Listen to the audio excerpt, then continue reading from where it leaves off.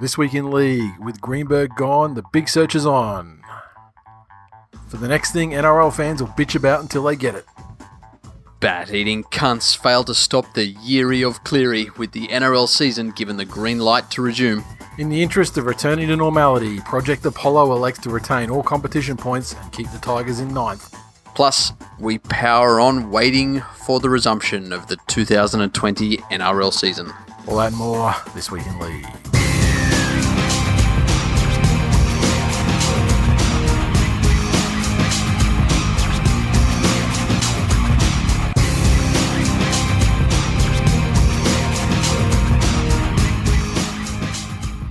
Welcome to episode 347 of This Week in League. I'm Nate. And I'm Jay.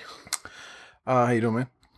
I am buoyed by the news, and buoyed as in depressed and unwilling to move interstate to play and using continue your career and using refusing sudden to tackle mental illness as an excuse for depressed being a lymphatic fuckhead. immunity to get away from everything as usual. Yeah, that's it. Yeah, no, no, the other buoyed or buoyed, as our American fans would be used to hearing. Yes, I understand. You're buoyed by this afternoon.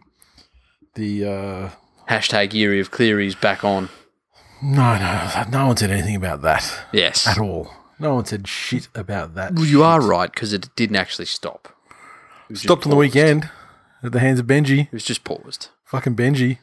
And Cheekam with another one of his specials as well. Yeah. My God, it was fucking glorious. Yeah, I've seen that. It was hacked.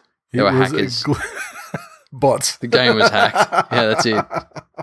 We were using a targeting program. How has your week in isolation been?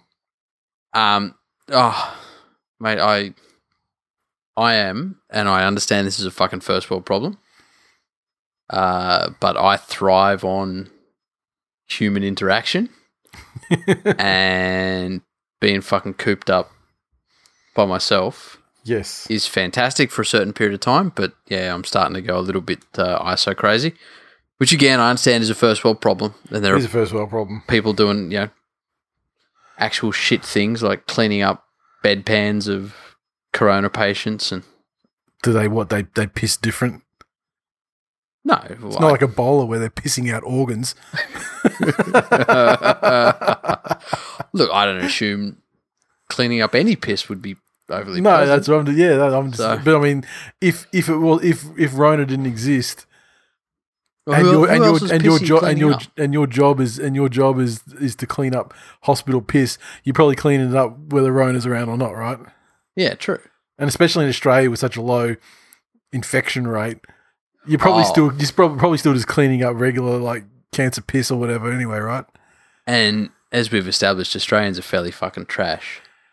So I imagine most of that would be that fairly fucking dehydrated fluoro yellow. Yeah, fuck that shit. Fuck you, Australia. Drink your fucking water. Just stay hydrated. It's not fucking hard. Yeah. The best fucking neon piss though is like immediately after taking like a vitamin. Sometimes it doesn't even matter how much water you've drunk. It's just like you've just sucked off a highlighter.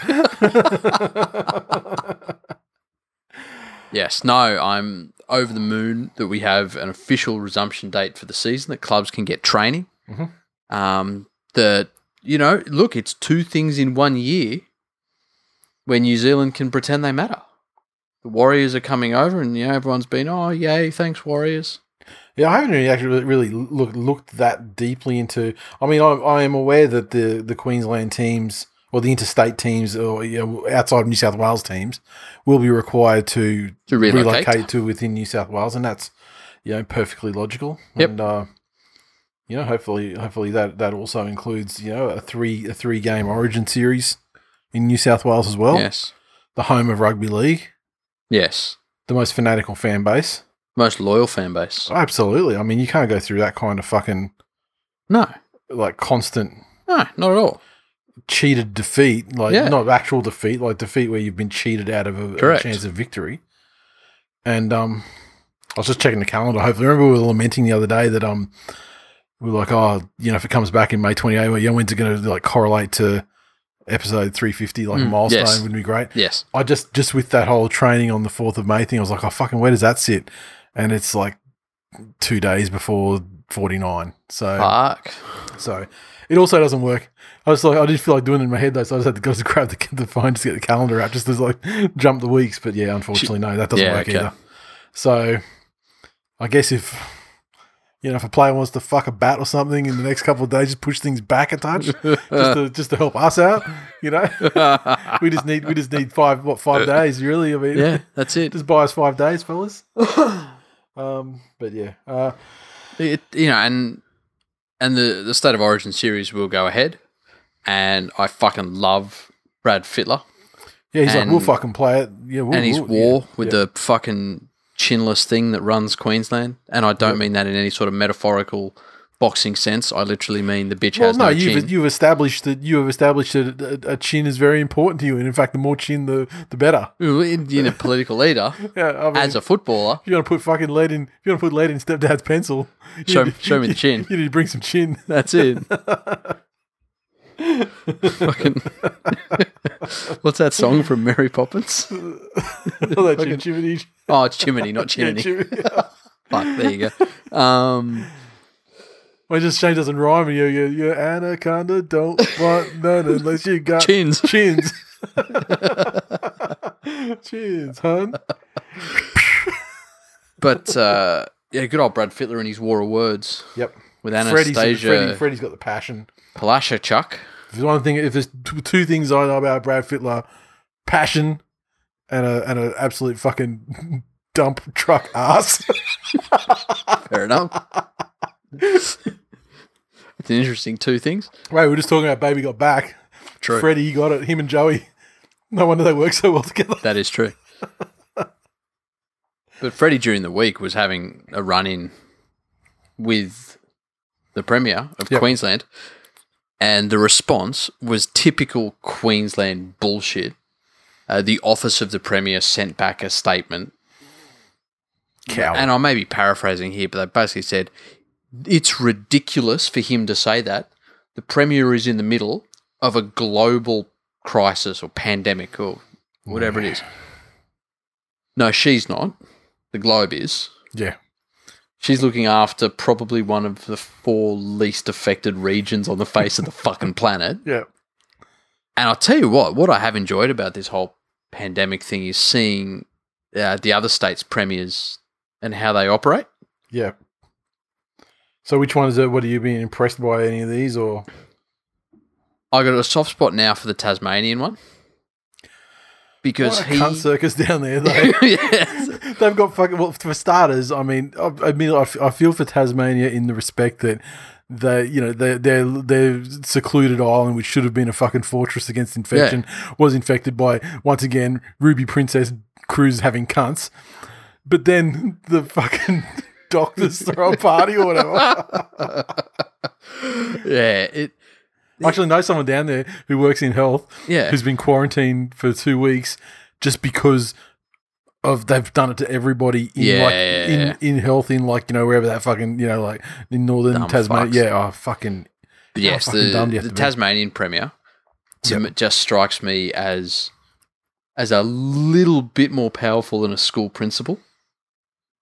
Like within his little world, I'm sure he's very important. Well, I mean, But just the way he was talking how much intellect does it take to become the king of deliverance? So,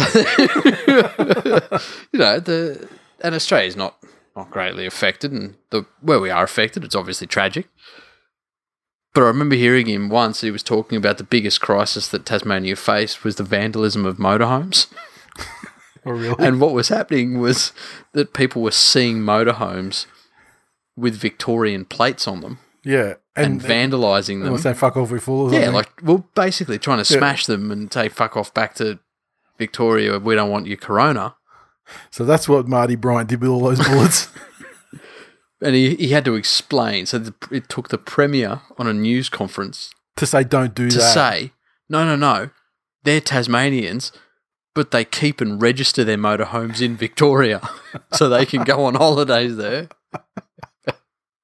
And they've just bought them back because they don't know how long we're going to be in lockdown for. Please don't vandalise them. Fucking hell. But seriously, the Victorian Premier has impressed me fucking greatly. Yeah. And it's odd for anything out of that absolute cunt hole of a state to do anything that comes close to impress me. What's he done specifically? Anything, or just generally? Well, whereas the Queensland Premier is talking about, all the important shit she's doing, she can't talk to Brad Fittler and this. The Victorian Premier, I've seen him asked in almost every press conference, when can AFL start again? Wouldn't AFL be good for people? Wouldn't this? And he answers it so fucking well. He says, I would love for footy to be back. I love footy. I know Victorians love footy. And it would be a boost to the people to have it back. However, that will be up to the Chief Medical Officer to advise. That's all he says. That's all he fucking says. That's all he really can say too, though. Exactly. Yeah. But he doesn't. Well, I mean, he could go a little bit further and say, it's a fucking cunt of a sport. Yeah, he could. I'd much prefer rugby league to run unopposed and hopefully kill off this cancerous fucking shit-stained sport. Yes. It does. It does look like a fucking under-8s soccer game with grown men playing it. There's a ball somewhere and a pile of bodies on top of it.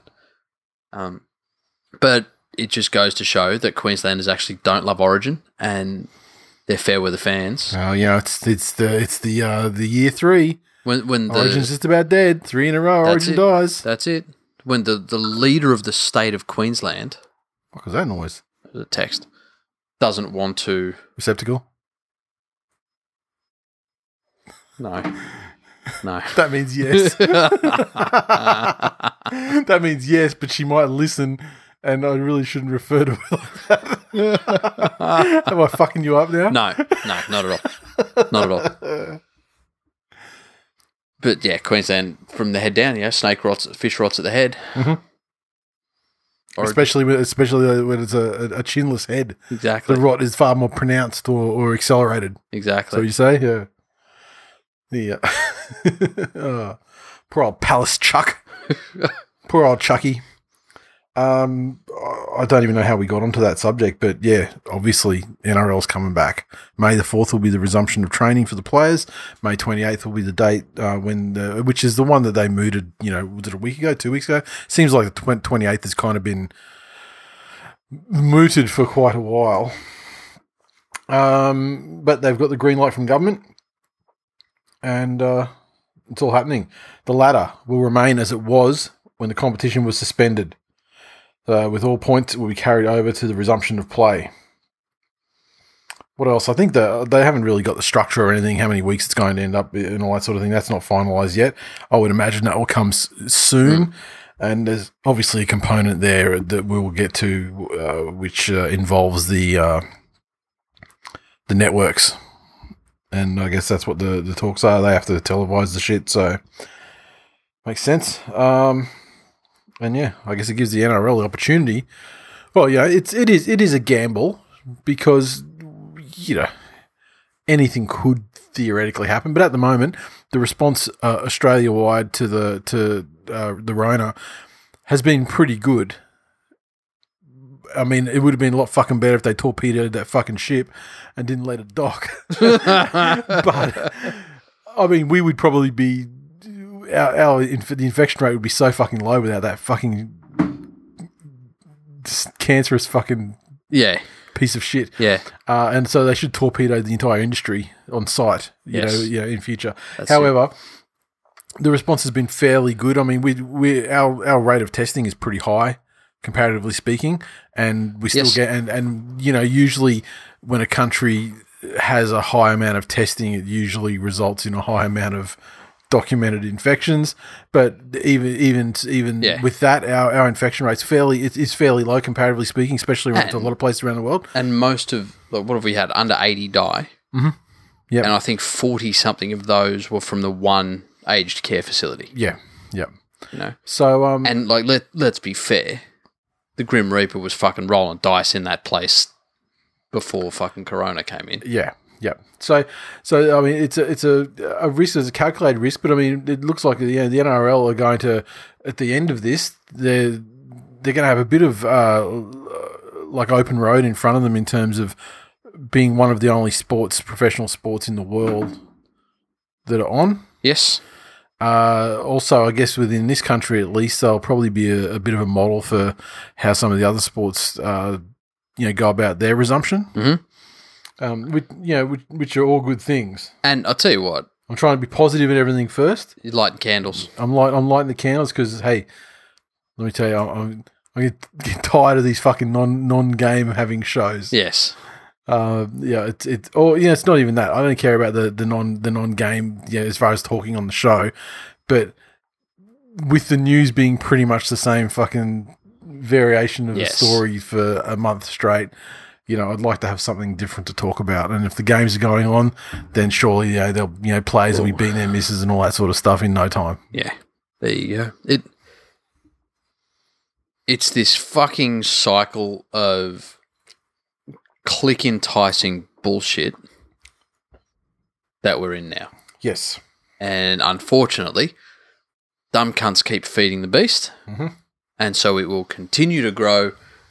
It's not a hard fucking equation, right? If there's an organization, a media organization, and they get money when people do a certain thing, if they take an action that makes people do the thing that gets them money, they're going to keep doing that thing. Yeah. It's really not fucking rocket science here. And all it is something happens, and an event happens, whatever it is. Yep. For example, Greenberg. Yep. Right? So Greenberg's gone. Yep. He's gone. We know that's happened. Yep. And so now the minute that's happened, now all the speculation stories come up. Why? And it's whose decision was, yeah. Well, it's not even that. It's stuff like who'll replace him. Yeah, there's that. That too. And it's the same thing happens when a coach goes. Yep. And you read the articles, and it's not as if the journalist has put any investigative thought.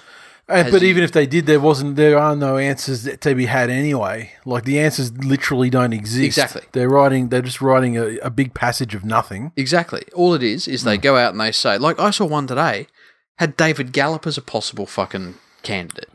Yeah. I saw that one. I didn't click on that one, but I saw the thumbnail. Yeah. It had like five thumbnails or whatever people, yeah.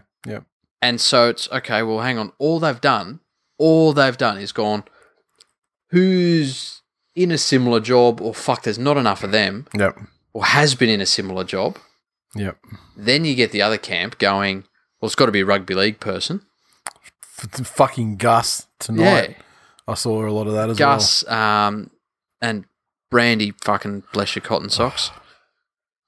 Look, I understand the thought process of Brandy, and he's going, okay, this is a guy who's a rugby league person, but also has a financial background and all that sort of thing that outside of the game and sat on boards and stuff before. So maybe, but you know what?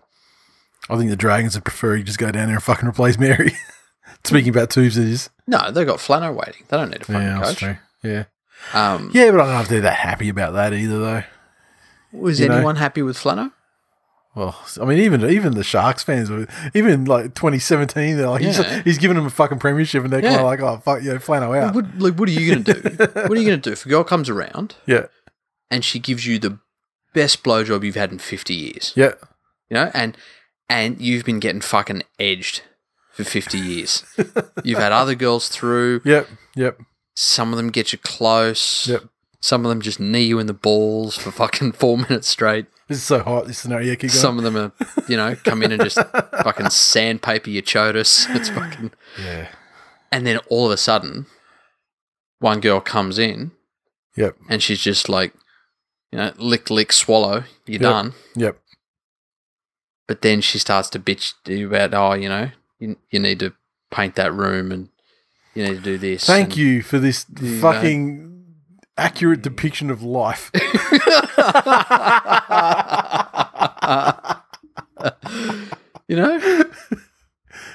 I don't know where you're going with this. Well, I'm saying Flano got him one good thing in 50 years. Yeah. But after that, he really wasn't a pleasure to be with. Yeah, man, you're saying he's the problem? I know so many Sharks fans, and you're still going to say he was the problem? Come on. Well, for the club, not necessarily for the fans. Yeah. It's like your story is the person who gets the blowjob is the one that starts complaining. Because No. that's how it was with the granola. Yeah, true. Is the one getting the blood and going, oh, fuck. Why aren't your tits bigger? Yeah. I'll buy new ones. My blowjob was the best day of my life, but it's still not fucking good. It's still not enough. Yeah, whenever that blowjob's on Fox Sports, I'll watch it. Oh, wow, I got way off fucking track there. So another story from the week, and obviously related in its way. There's Todd Greenberg has stepped down from his position of the NRL CEO effective immediately after 4 years in charge. He issued a statement and said it was a mutual agreement made with the ARLC. Volandis thanked Greenberg for his contribution to the game, quoting, the role of chief executive of the NRL is one of the most challenging and difficult roles in Australian sport with a diversity of passionate stakeholders. The ARLC thanks Todd for his contribution to the game over the last 7 years and as chief executive for the last 4. So, yeah, Greenberg, let's find a quote from Greenberg. It's been my great honour and privilege to be the CEO of the NRL for the last 4 years. Despite the variety of challenges and pressures, I've loved every single minute of the journey. Our growth over the last 4 years has been extraordinary, and I'm very proud of my contribution to the game. I'm indebted to the game for the variety of opportunities and experiences that have been provided to my family and I, and we leave with many great memories and lifelong friendships, etc., etc., etc., and so on and so forth. It's had an interesting spin in the media. Well, there's a couple of interesting directions of spin. Channel 9 are pretty much just outright fucking gloating over it. Yeah. Particularly Danny Weidler. But, you know, him being a fucking shit stain has never been a surprise to anybody. Yeah. Ever. Yeah. The social media has been just outrage. How could he be forced out? Fuck Channel 9, fuck Foxtel. The game's going to go backwards, etc., etc., etc. Yeah. And look, I don't, and that's not to say that I completely disagree with that outlook. It very well could, and I mean it's very clearly tied to.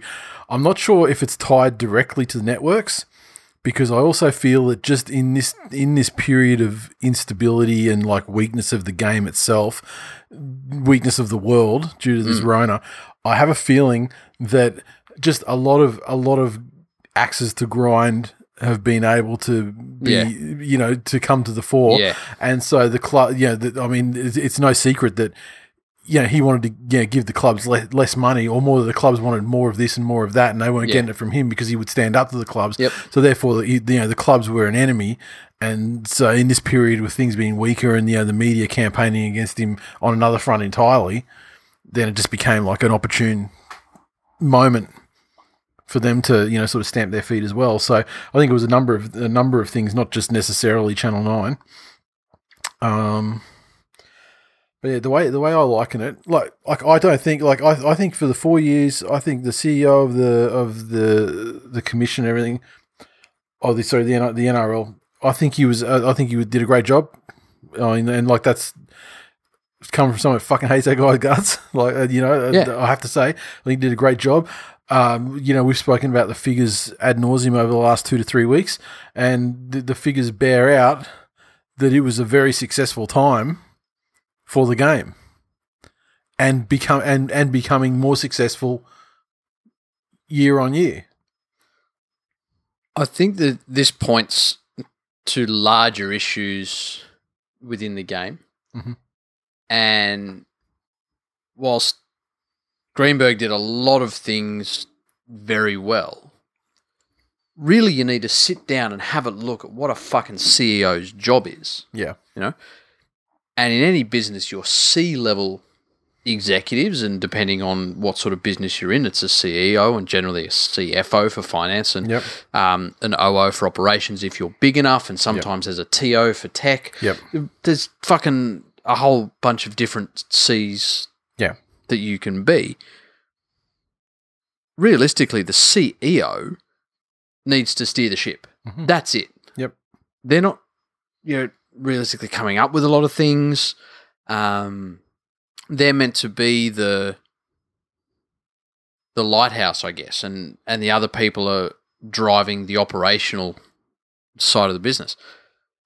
He definitely made some mistakes and failed to read the room in a few instances. The Cameron Smith's wife's ring was an obvious one. Yep. But if you went through any business and looked for decisions made at the top that failed to take into account the mood of the rest of it, you would find dozens of examples in every single business. The difference is that those businesses aren't dissected fucking daily. They're not news. That's it. They're everyday operations aren't. Yeah, that's it. Are never news. Looking into it anyway, Greenberg's contract was up at the end of the year. Yeah. And if you believe everything you read, and I'm inclined to think that, where there's smoke, there's fire, that leading into the Rona, I mean, he was already fairly shaky. He's been kind of unfairly just the elevation of Landis to the chairman was pretty much thought to be, the dead man walking sort of, for his term anyway. Yeah. Yeah. It was fairly apparent he wouldn't have been renewed. Yeah, yeah. But the other thing that you don't know is whether he would have sought renewal. Yeah. He might have said, I've had. Did he say that he wasn't going to? I can't. I don't know. I feel like that maybe he said that somewhere. I may be wrong though. And it's not a situation that's out of possibility. That he's looked at this and gone, I'm up at the end of the year. Yep. There's going to be a fucking significant level of work. Yep. To get through this year. Yep. Or to get the game back on track. Yep. And then I leave at the end of the year. And I've committed to a pay cut for that period as well. Yeah, that's it. So he's reportedly been paid out $500,000 out of his, what's he on, 1.25? Yep. Which is not bad. It's probably more than what would have worked out to be if he was going month on month. But also, as much as Todd Greenberg is a low-life piece of shit, there's a song that says so it must be true, allegedly. That song will be ending this episode. He obviously has a love for the game. You don't work in a position like that with a casual respect for the product that you're selling. Yeah. You grow to love the product that your business represents and puts out in the marketplace. And so it's not out of the question that he went, well, you know what? This is a good time for me to step aside, for them to put somebody else in that can get them through this bit and then lead them into whatever they're going to do from here on in. So it may not have been as cut and dry as, he was pushed and he had to go and he jumped and he this. Yeah. That it was just an opportune time. Yeah. The other part of it that I don't think is getting enough airplay, and who knows how accurate this is, but there's the reports that it was the Warriors boss that rang Volandis. Yeah, I didn't see anything that said who it was, but it's come out. There was a club. Yeah, it was a call from the club, Warriors. Yep. And they were pissed off that about the way that he dealt with the. Not that, it was that they were trying to get information on how they'd get to Australia. Oh yeah, that's right. And they needed more advanced information because they required 2 weeks to. Whatever it was. Yep. They needed to be 2 weeks ahead of things because they would have leaving New Zealand and landing in Australia. They would be locked up for 2 weeks. Yes. Yeah. Now, to me, it seems odd that a businessman as accomplished as Greenberg would legit ignore someone. Yeah. I dare say, no matter what I think about Greenberg, I'm almost 100% fucking certain that would not have been the case. And that he just would have said, maybe, I can't tell you right now, we're still working it out, or as soon as we know, we'll tell you, or we're trying to find out, or we don't have any information yet. Because surely he would have like an executive assistant or something anyway that would be... Someone's taking his fucking messages. That would be in his fucking messengers or in his email and bringing shit like that. There's no way that he... Yeah. Yeah. Yeah. And the fact that the clubs feel that it's okay to in essence, go over someone's head. Yeah. With that sort of petty shit. Like if you're the boss of a fucking club, you need to realise that Greenberg's number one motivation, or whoever the CEO is, their number one motivation is to get the season back on track. Mm-hmm.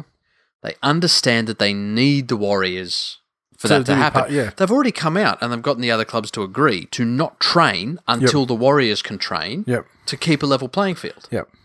You're well aware that you are within their plans for reopening the season. And nothing's going to happen without you.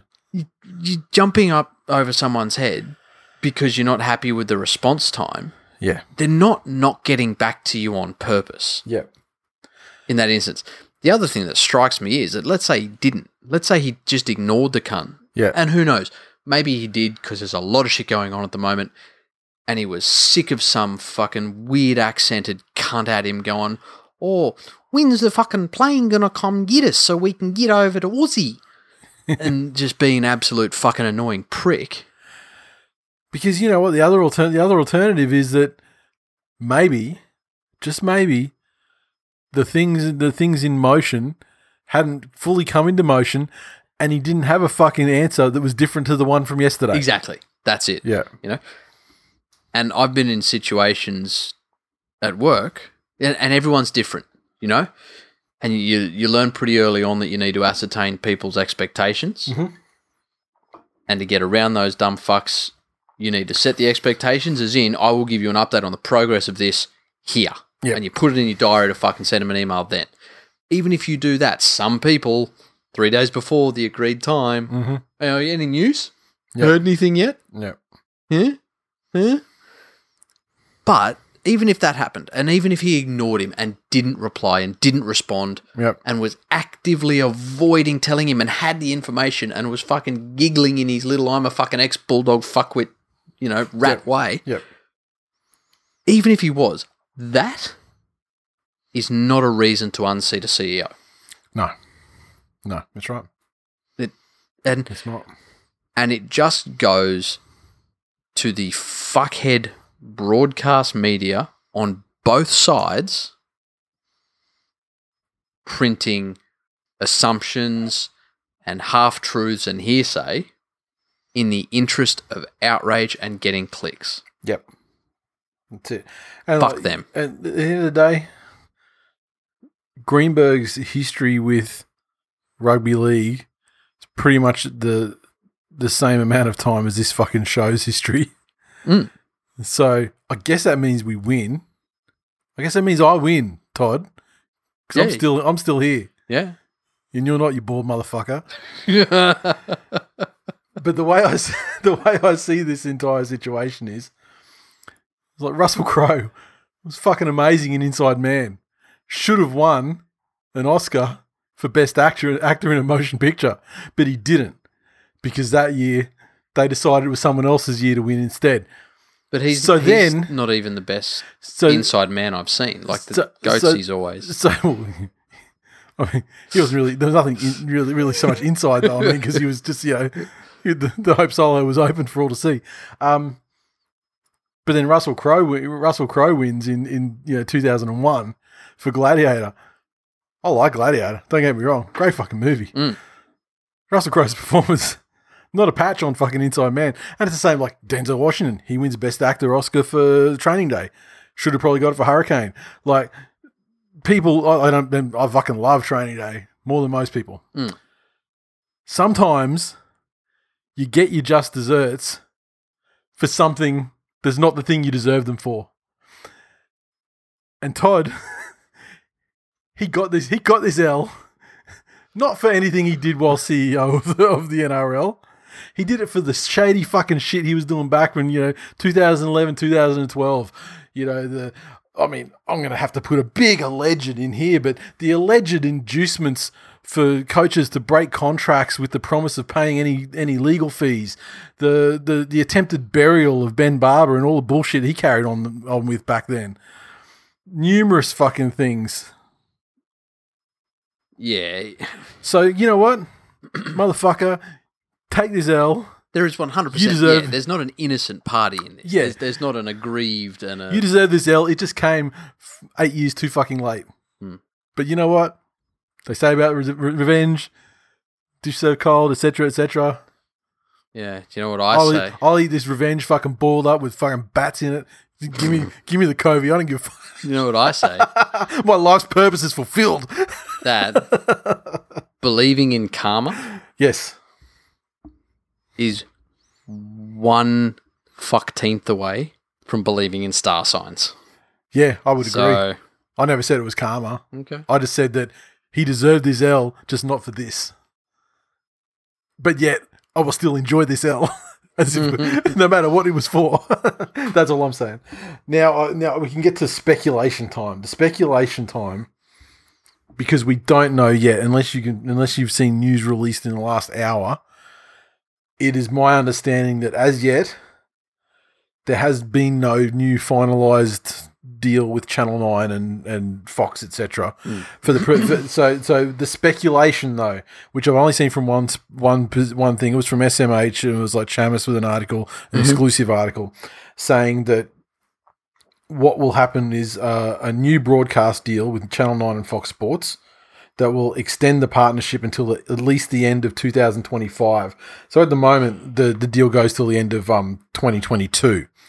And obviously, we know how, there was a great amount of money, and Channel 9 now, due to the change of circumstances, with COVID, etc. Yep. They don't want to pay full freight for the remaining 2 years of the deal and this year. So there's looking like there's going to be... It is interesting. I'm very curious as the grounds of what they've gone 2 years for. I feel like that the way I read it is that the NRL, they feel their current motivation is, their immediate motivation is like viability for now, and to, rebuild, sort of push through this and then up again. Yep.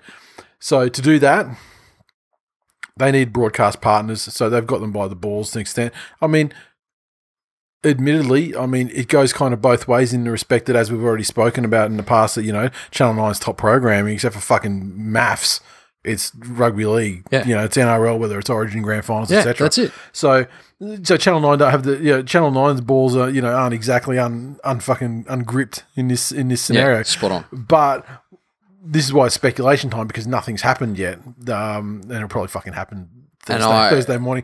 But I presumably, because of this whole COVID thing, Channel 10, Channel 7's like AFL'd up the wazoo, right?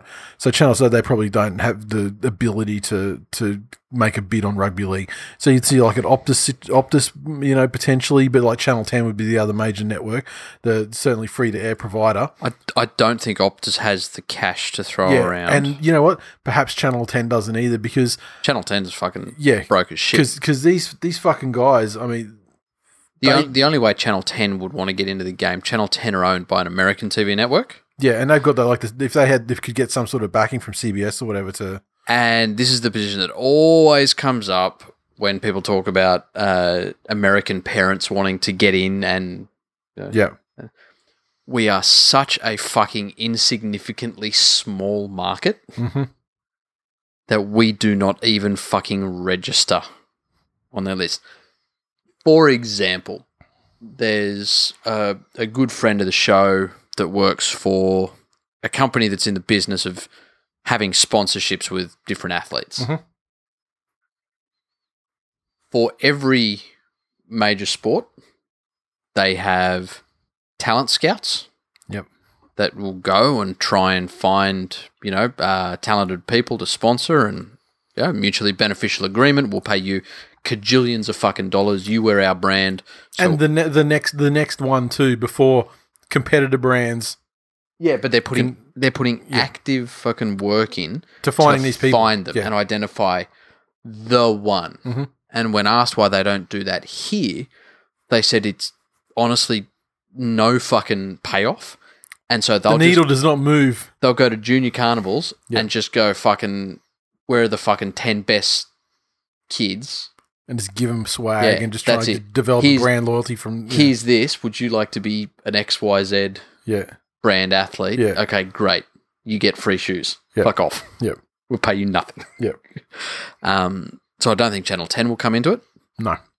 And so being the business landscape being what it is, Channel 9 knows that. Yes. They know there are no other competing offers coming in. Correct. Fox know that. They know there's no competing offers coming. So they know that whatever leverage that the NRL had in having these most highly rated programs of the year, it amounts to fuck all if they can't sell it on somewhere else. Correct. Exactly. You're only worth what the market says you're worth. Exactly. And at the moment, I just don't think the market can there's no one in position to make a compelling counter offer to try and wrestle the rights away from Nine and Foxtel.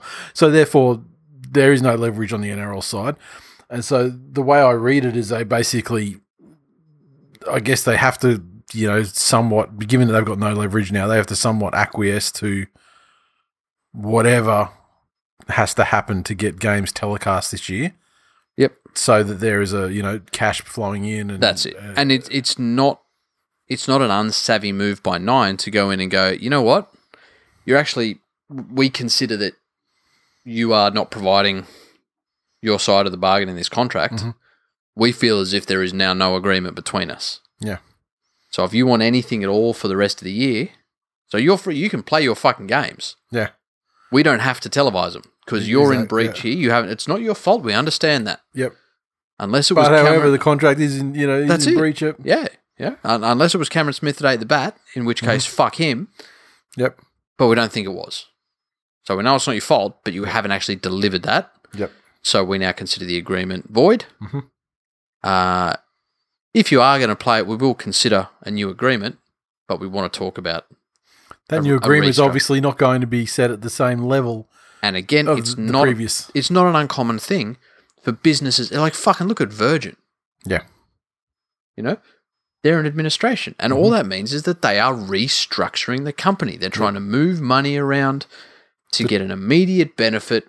To try and make it viable to trade their way out of the whole, to try and keep alive long enough for the Rona to subside and to perhaps be able to continue in business. And I don't think, honestly, and you've made the points exactly as they should be made, that the NRL's in a position of strength. The only way that the NRL could be in a position of strength was if they were ready to pull the trigger on an NRL-branded streaming service. Yep, and if they could have used some of that line of credit that they negotiated from the UK or whatever Yeah, it's, again, and if I'm very quickly considering it with very little thought put into it, if I had the option of using a line of credit or holding off for 1 year, 2 years, which we think very short term, especially when we're talking sport. Yeah. And we think in terms of a season. Mm-hmm. Because that season is everything while that season is going on. But that's the difference when you're looking at something from a strategic point of view. The season itself doesn't tend to matter as much. Yeah, yeah. And so thinking 1 or 2 years down the track isn't something that would be uncommon here. Yeah. And so if I had the option of dipping into a line of credit that probably wouldn't have been given at terms favourable to me. No. In this current debt market. Yep. Or getting something to ride me through, and I noticed one of the conditions he's supposedly looking at is guaranteed payment no matter what happens. Mm-hmm. Who knows if another corona will come. Yeah. But who knows how long it will last. That's a negotiation of a favourable term in their favour. Correct. Yep. That's it. It also keeps things like the RLPA on side. Mm-hmm. So it brings the club and the clubs and the players and the administration together. It's not a power move, but I don't think it's a dumb move. I don't think there is a power move for the NRL. I don't think the NRL has a power move in this situation. And I get the main goal at this point. The imperative is to survival and to get games telecast and money flowing in, etc., etc. And let's be frank, did the quality of the game? Sorry, finish what you were going to say. But the one thing I do see though, the power. I mean, it's all power moves on Channel 9 side, obviously, in terms of saving money. But then there's also this apparent agreement from the NRL to reduce costs itself. Because Channel 9's going with that whole bloated head office, dumb cunt egg on Twitter opinion, and obviously they're not fucking stupid. They know it's not the case, but I mean it's a narrative they can push through their media enterprises and indoctrinate fucking stupid eggs on Twitter to say. But the thing is, if there's like some sort of push for the NRL to cut costs, I would be extremely disappointed and concerned if the area they cut costs from was the digital side of things and the streaming of games that they already do and things like that. Because if that were to happen, it would be highly beneficial to Channel 9. 100% it would be. And highly beneficial to Foxtel. Yeah. Highly detrimental to us as fans. I don't think they can have that much influence on it. And I would hope not, because that would be a gigantic backward step, especially when we were sort of only, a week or two ago thinking like, wow, this is an opportunity for the NRL to, move to fuck Channel 9, Foxtel, do their own thing. No, that's not going to happen. And here's the thing. This is where there's going to be some differences in the broadcast environment between what Volandis is used to and what the NRL offers. Volandis is used to working in a racing environment. And the amount of money generated by racing for the people that buy the broadcast rights is astronomical. It's fucking astronomical. Whoever has the broadcast rights has guaranteed sell-on, just like with Fox. Telstra buys their service for their apps. All the gambling companies buy the racing. It's a no-brainer to do that. Where the TAB, though, aren't releasing articles every day about racing and trying to also make money from the sport in another way. Whereas the NRL's in that unique position where they're trying to make money from the broadcaster, but the broadcaster's trying to make money from the game with clicks. Punters aren't clicks. So So it's kind of speculative until it actually happens. But it is. And given that that it's a Sydney Morning Herald article, which obviously Fairfax Channel 9 relationship exists, and so for them to push something that would seemingly favour Channel 9 is it's not something that I trust completely. But I would imagine also that it's probably not that far from what's going to happen. Not at all. So we shall see. It's all speculative, but that's what we can expect to happen. Frank. Did the quality of games on the field increase or decrease after the last TV rights deal? After the last TV rights deal, which was prior to 2018. Did that TV rights deal have any actual impact? No, I don't think the money on the field. Yeah, I don't think it increased or decreased. I don't think you could say you could. I don't think you could point to. You could seriously point to a game in 2017 and a game in 2018 and say there's a marked difference. I don't think so at all. There was some big fucking media stories about it. No, it shouldn't affect the game. The game remains by and large the same. Obviously, when you look, when you zoom out to a higher level and look at it, there's more obvious trends and mostly rule changes and things like that spawn that sort of thing. But generally speaking, and like Channel 9, they're not going to change the fucking quality of the product on the field one little bit. Not at all. God, they could stand to change the fucking quality of their product on the television. But look, though, so there's at the moment. See, this is going to be very interesting once the games are back, and for our members when we start doing our monthly game companion. I say we use the Channel 9 coverage because then we can mercilessly mock every fucking reality TV show promotion they bring up. And I'll take advice from legal listeners. Should protect us under the laws that protect satire. You're the parody and satire. I would love an expert in that field to sufficiently brief us on just come at us, YouTube. Oh yeah, we actually put that. Yeah, well that's the thing. I mean, it's tough. I mean, it's a completely unrelated subject, but I mean, even like Rogan's talking about things on his show. and he won't put things on, any YouTube clips up anymore, even if they're directly talking about, and that really should be protected because that's like things news or reviewing. Yeah, and things like film reviews and things like that. You can put scenes out of movies and things like that up on there while you're speaking over the top of it and everything. So I assume that's what'll happen is we'll get DMCA'd. Yeah. And then argue it, and then it'll be like, yeah, okay, but at that point you've already been knocked off. So exactly. Yeah, that's probably how it works and how it will happen. But anyway, that's something else to talk about. So at the moment we don't know. It's speculation time. I don't know if people would be expecting us to just be like, oh fuck Channel 9 or fuck V'landys or fucking knife Greenberg, blah blah blah blah. At this stage, I'm trying to be rational about things. I'd 100% like for the game to get the same amount of money, to do nothing else for the broadcast, and then in 2022 renegotiate. So they've got a couple of years to build up that digital arm, so they can go into 2022 and say, look, we're here to negotiate with you, but this is our other option. Yeah, and it also it gives Channel 10 a chance to get out of their fucked situation and the Rona, and you've got all sorts of companies, that'll be all coming out of that at the same time. But I also realised that we're in the midst of a fucking unseen global pandemic, which has given the greatest economic impact since the Great Depression. Yeah.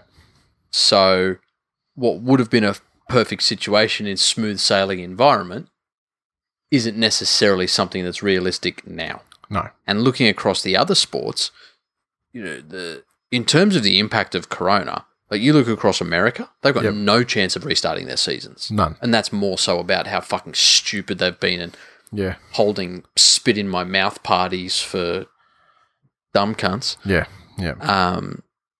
But even the AFL, like one of the AFL's major sponsors is Virgin. Yeah. So the NRL's looking at, well, okay, we might need to take a haircut later down the track to make us viable now, which again, lots of other businesses are doing right now. Yep. It's what's happening. If you've been unfortunately affected by Corona and you say, I need to stop my mortgage payments, then they pick up again and you've got a higher balance. So you're going to pay more, but you've done that to help get through a tough period. And you had all of your money to eat during this time. Yeah. Correct. That's not a perfect analogy, but no, but it's close enough. I'm excited for footy to be back. Yep. Fuck Greenberg as a staff, record label, and as a motherfucking crew. Yep. Fuck Channel 9. And if you're down with Channel 9, fuck you too. Yep. Foxtel, fuck you. Yeah. And we shall see how just how fucking terrible the extension and the terms and all that sort of thing are going forward. Because then we may have a lot more to say about it if it's like... if V'landys allows the NRL to get completely fucking bent over it and starts doing things like regressing the game back to... the Channel 9, it mentions here that they want to... They want more exclusive games. A request from Channel 9, as a bid to rejuvenate the game and move towards a decentralised governance model like the English Premier League, which gives a push to empower the clubs. Empower for what? That's the thing. I don't quite understand that. I don't know anything about the English Premier League really, so I'm not sure about how that actually functions as an organisation and how they work it over there. But by decentralising business, all that means is that there is no one entity that has direct control. Yeah, well, they want obviously less no commission or less power resides at the commission. Yeah, so then how do you compare that with models like American sport that have a fucking gigantic head office in almost every instance? Yeah. And are incredibly successful. Yeah.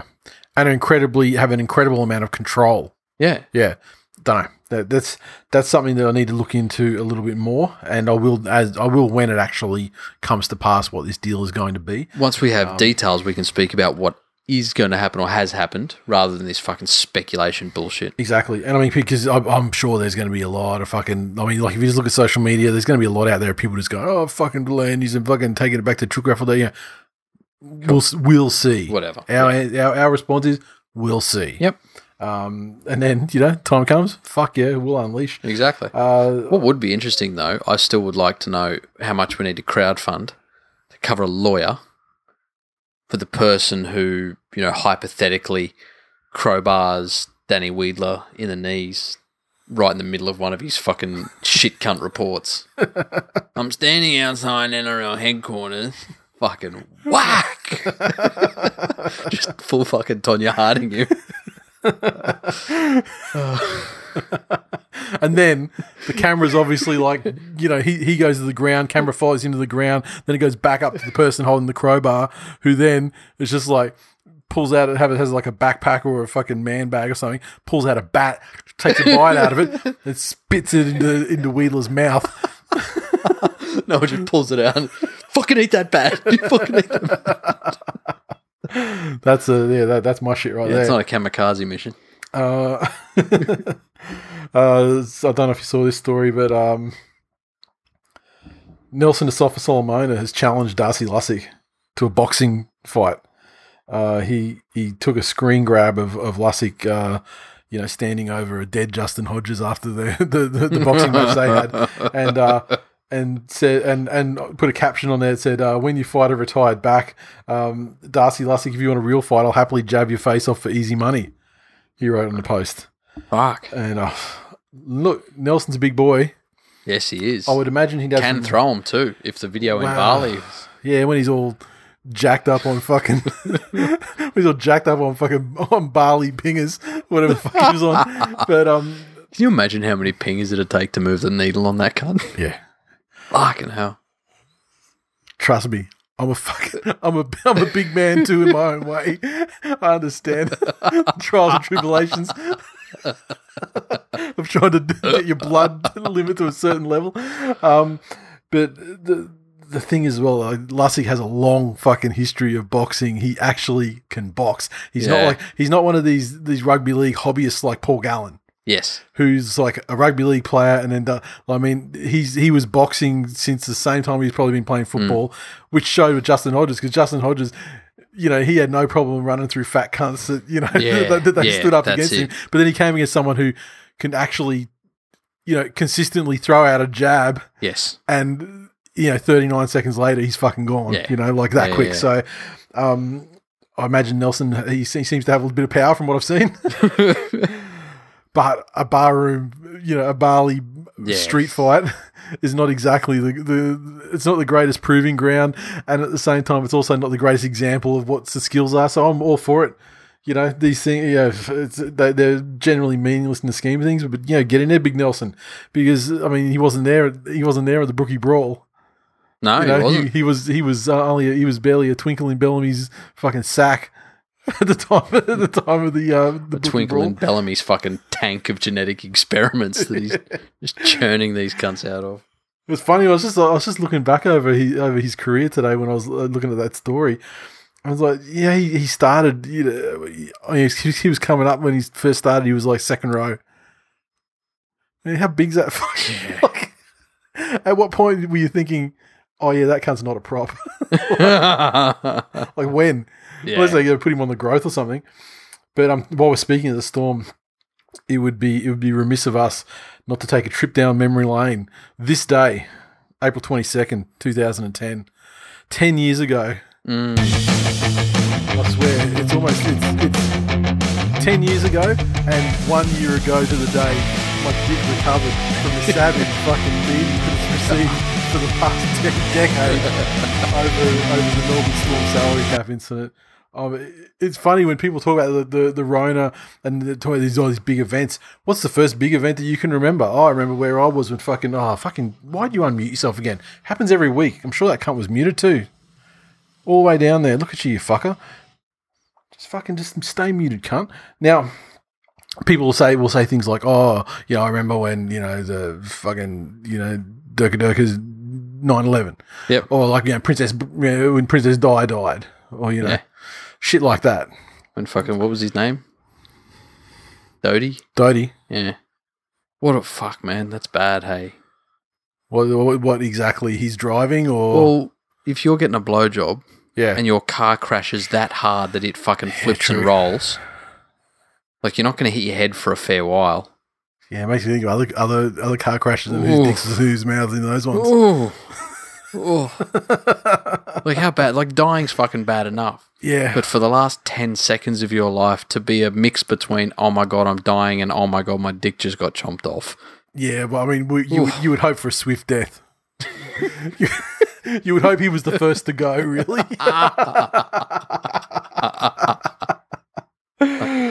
But and yeah, while this was certainly not the first event that I could, first big sort of event to remember. Do you reckon as she was going, yeah, Princess Di, yeah, was like 10,000 spoons when all I need is a knife. I don't think so. No. Okay. Fair enough. But this is not the first big event, obviously, that I can remember because I've been around. But I do remember exactly fucking where I was when it happened. This seat right here. And I remember you'd see the things on Twitter start to come up, and you're like, "What the fuck?" And I remember going upstairs, turned the TV on, sat on the coffee table in front of the TV, wrapped by the David Gallup press conference, and just like masturbating just immediately. And I had to change the fucking rug up there. I swear it was that crazy. And it was in the infancy of this show as well. I want to say the episode would have been, what I remember what happened was Glenn, before we started, he's like, okay, look, we'll do this, but I'll just so you know, in April, for the last 2 weeks of April or whatever, I'm booked to go. I'm going to PNG to do Kokoda. And I'm like, that's fine. We'll figure out something. Fuck, was that then? Yeah. Yeah. Okay. And so then this thing blew. Then the show blew up pretty quick, and to the point where it wasn't really an option to just not do episodes for 2 weeks or whatever while he wasn't there. So I was like, fuck it, we'll figure something out. And so I had I had a friend that lived close, and she came on and did the episode. Would have been episode 5, and that would have been on the 1 week before, I think, the storm thing. No. It was. We were recording. When we were recording, I think we might have been doing Monday nights back then. Yeah. So we recorded. We recorded a show because Glenn was away on the Monday night. The storm shit kicked off. It would have been like on a Tuesday or a Wednesday. Yep. And then she is lucky that she just sort of lived down the road. And so I said, you want to come over and do another one? And she's like, yeah, right. So we did that, and it was like a special episode in between. But I think it was around episode 6. Yep. So it was very fucking early on in the piece. But yeah, I remember it clearly, and at the time as well, having a lot of friends involved with the Manly Club, it was just a fucking jubilant time because because they knew exactly what was going on anyway. Yeah. In Clubland, people knew what was going on, or at the very worst, they suspected. And then so to have that sort of stuff come out, and and be actually confirmed. My mail on it, from people involved with a couple of different clubs, was that, and this wasn't long after it. Yeah, they were actually shocked at the levels that they went to, like the whole 2 contract thing, and having the amount of organisation behind it. That, which also left them open to fuck ups. Yeah, whereas all the other clubs are like, why don't you just use fucking cash in brown paper bags? Yeah, brown paper bags, and why don't you just fucking buy cars for their mums like normal fucking clubs? Well, yeah, you don't even go to the cars for the mums level, because even that's traceable to an extent. But like cash, you'd find it very fucking hard to, if it's done properly, you'd find it very fucking hard to actually trace it back. But it's always shocked me that the people in Clubland, they weren't about the cheating. They were about, why the fuck did they do that? Yeah. Well, look, they did it very fucking well, and it was only via a whistleblower that they were even caught. Yep. They were pretty much going to get away with it. Yeah. And then the whistleblowers just like dumped them in the shit. Yeah. At the 11th hour. Mm-hmm. So, which is funny. One of my guilty pleasures was an old series. It was called American Greed. Okay. And it was about the biggest scam artists in American history. Fucking go and find it. Fantastic series. There was a follow-up called American Greed: The Fugitives, which was fucking trash. Avoid that one. It even sounds it. Yeah. It was like America's Most Wanted for financial crimes, which is just not interesting at all. So this is a documentary series, or is it like a dramatization? It was events. pretty fucking cheesy. Yeah. It wasn't a legit doco, but he went through like Ponzi schemes, Yeah, and yeah. real estate scams, and art scams, and wine investment scams, and all these ones. And the only ways people ever got caught was a disgruntled employee or they got greedy. Yep.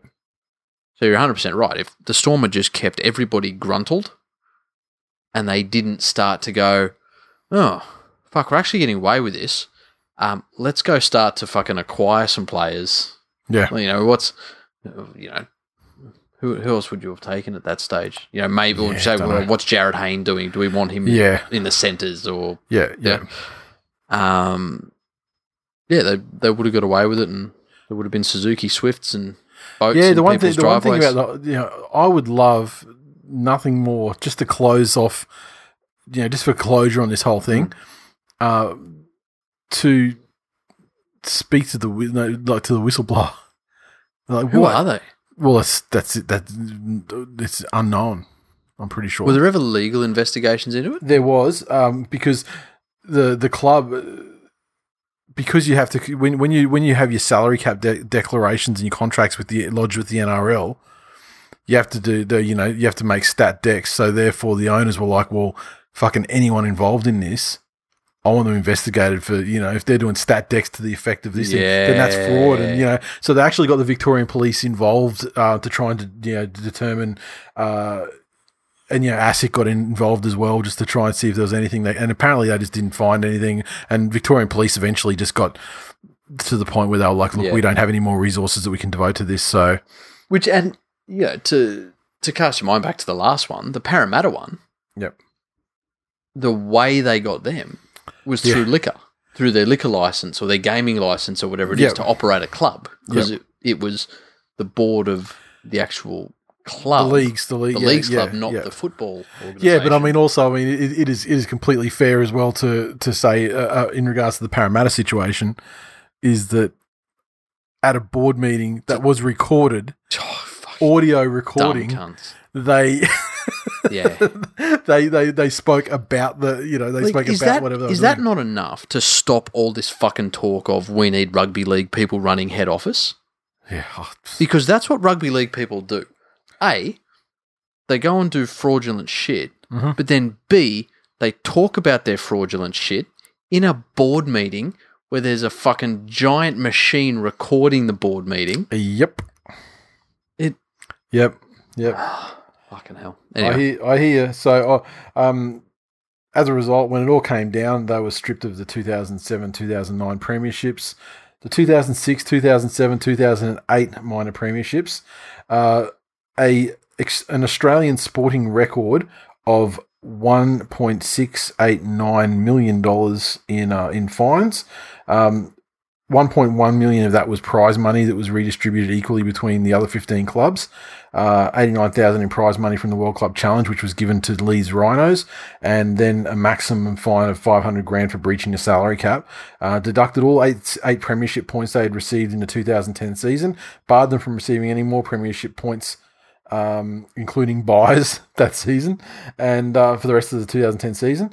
And so what they basically accepted their punishment without question. But then later on, they tried to appeal the loss of the premierships and the premiership points for that season. They ultimately dropped the court action with that and paid the NRL's legal costs.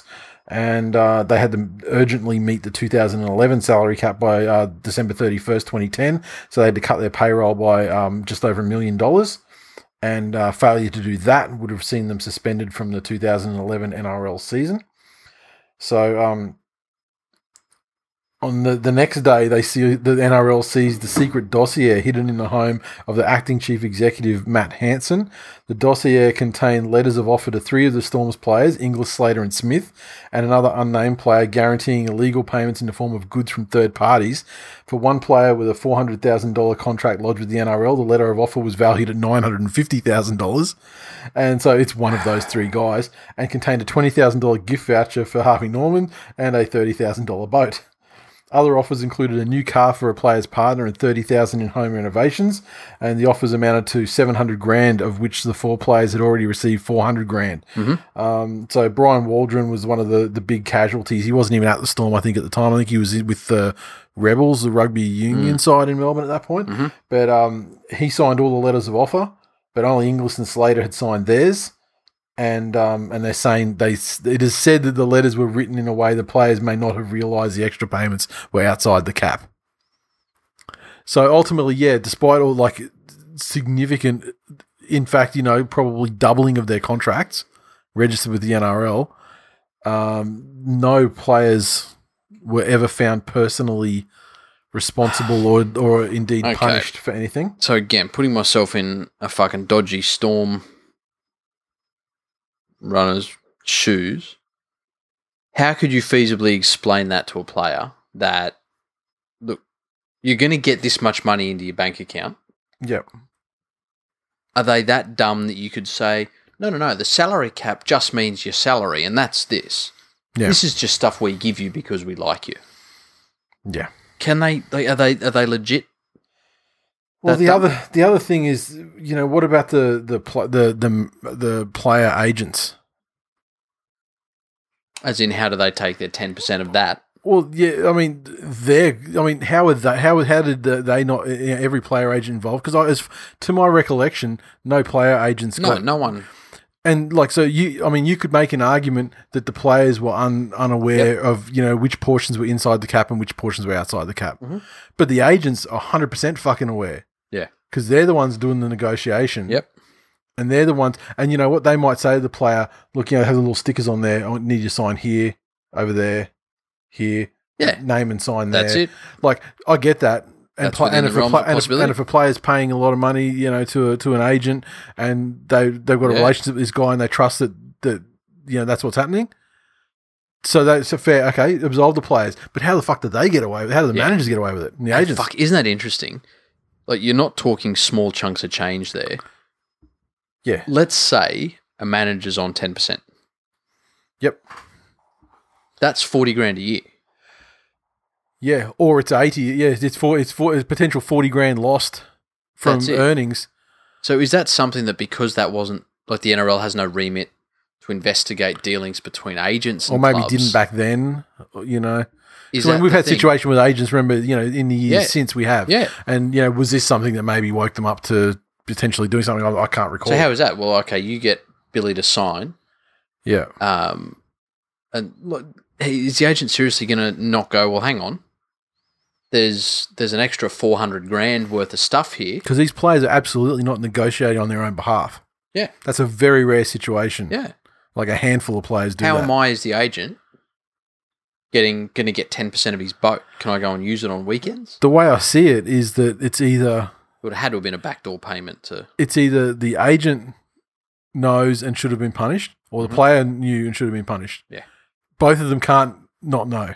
And at the very least, agents should have been stripped of all accreditation, because even if they pled ignorance and said, I didn't know, that's just as damning. They should have fucking known. Yeah, that's it. Yeah.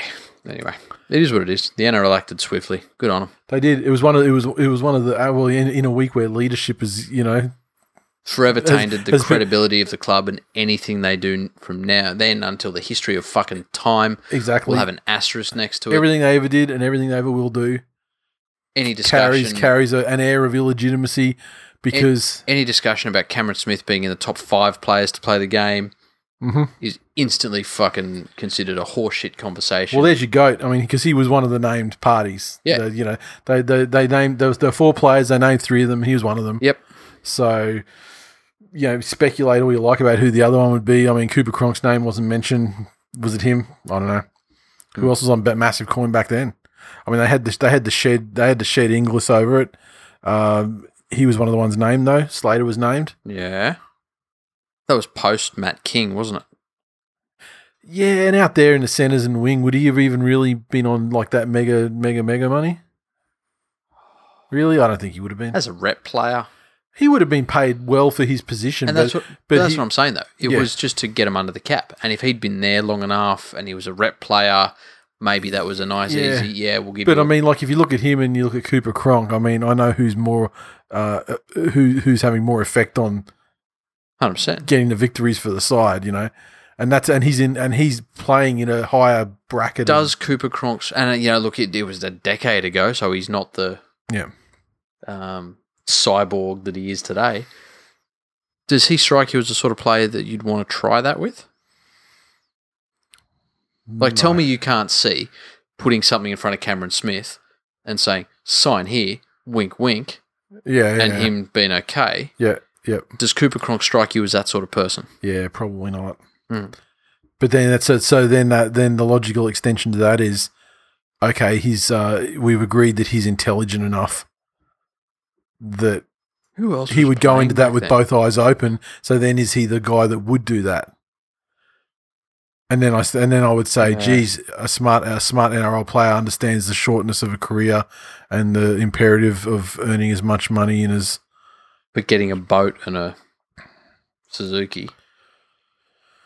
Yeah, that's like $50,000 worth of like $400,000 over. You know what I mean? Like there is cash money in there to be had. Was Kidwell still playing? He's not worth it. The cash. No, he's not. But again, clubs. But the only thing is, if you told me that there were eight players and I only named three, then fuck yeah, King, Kill, all those guys. But they're not saying that it was the unnamed player got 400,000.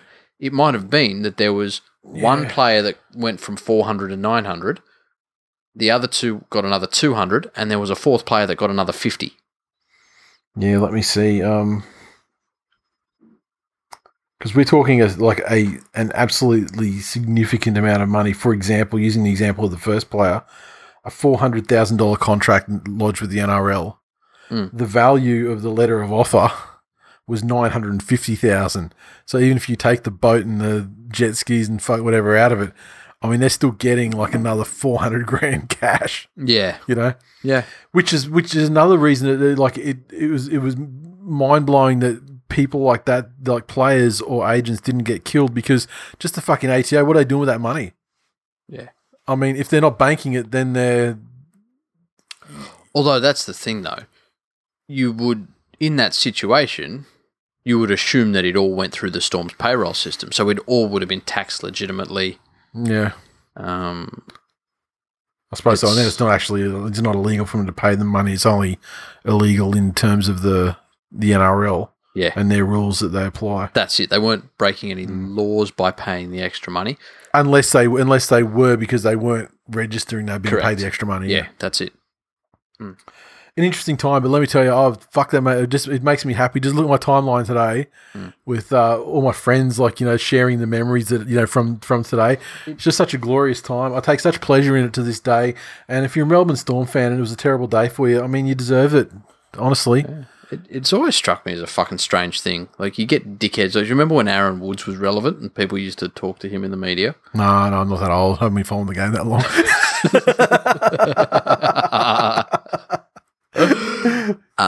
When they were talking about the NRL wanted access to players' tax returns. Yep. And they've got no fucking right. They've got no fucking right. Well, you know what? They fucking do. Because the minute clubs stop paying you through legitimate payroll methods, then they're actually in trouble with, government entities. Yep. And I think that would be almost one of the quickest ways to not eliminate but stomp out a lot of the shit that's gone on. Yep. Is just open it up. Yeah, exactly. You want access to the NRL's financials? What's the difference? Yeah.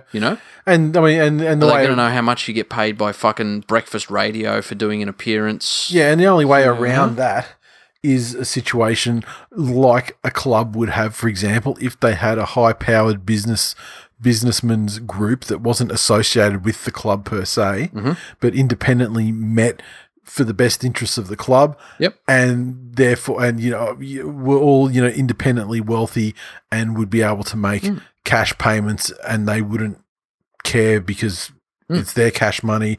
They're not trying to claim anything, from it. And the players not banking it. Correct. You know what I mean? Or like clubs where we heard where players were given they were assigned a pokey at the Leagues Club. Yep. There was their pokey. Yep. And any coins that went into that pokey were their coins. That's it. Yeah. That's another situation that's happened. Or, again, in North Queensland, where, just so happens that people high up in the club happen to know a thing or two about real estates and just happen to have a couple of developments on the go at any given stage, and they're just giving advice. They're saying, you know what, I really think that this development would be a great investment opportunity for you. And if you're a shrewd negotiator, you might be able to negotiate the price of this property down to a tenth of what it would normally be. You might be able to get $200,000 off the land. You would still unfortunately have to live in Townsville though. Yeah. And there is no amount of money that can make up for that. Nope.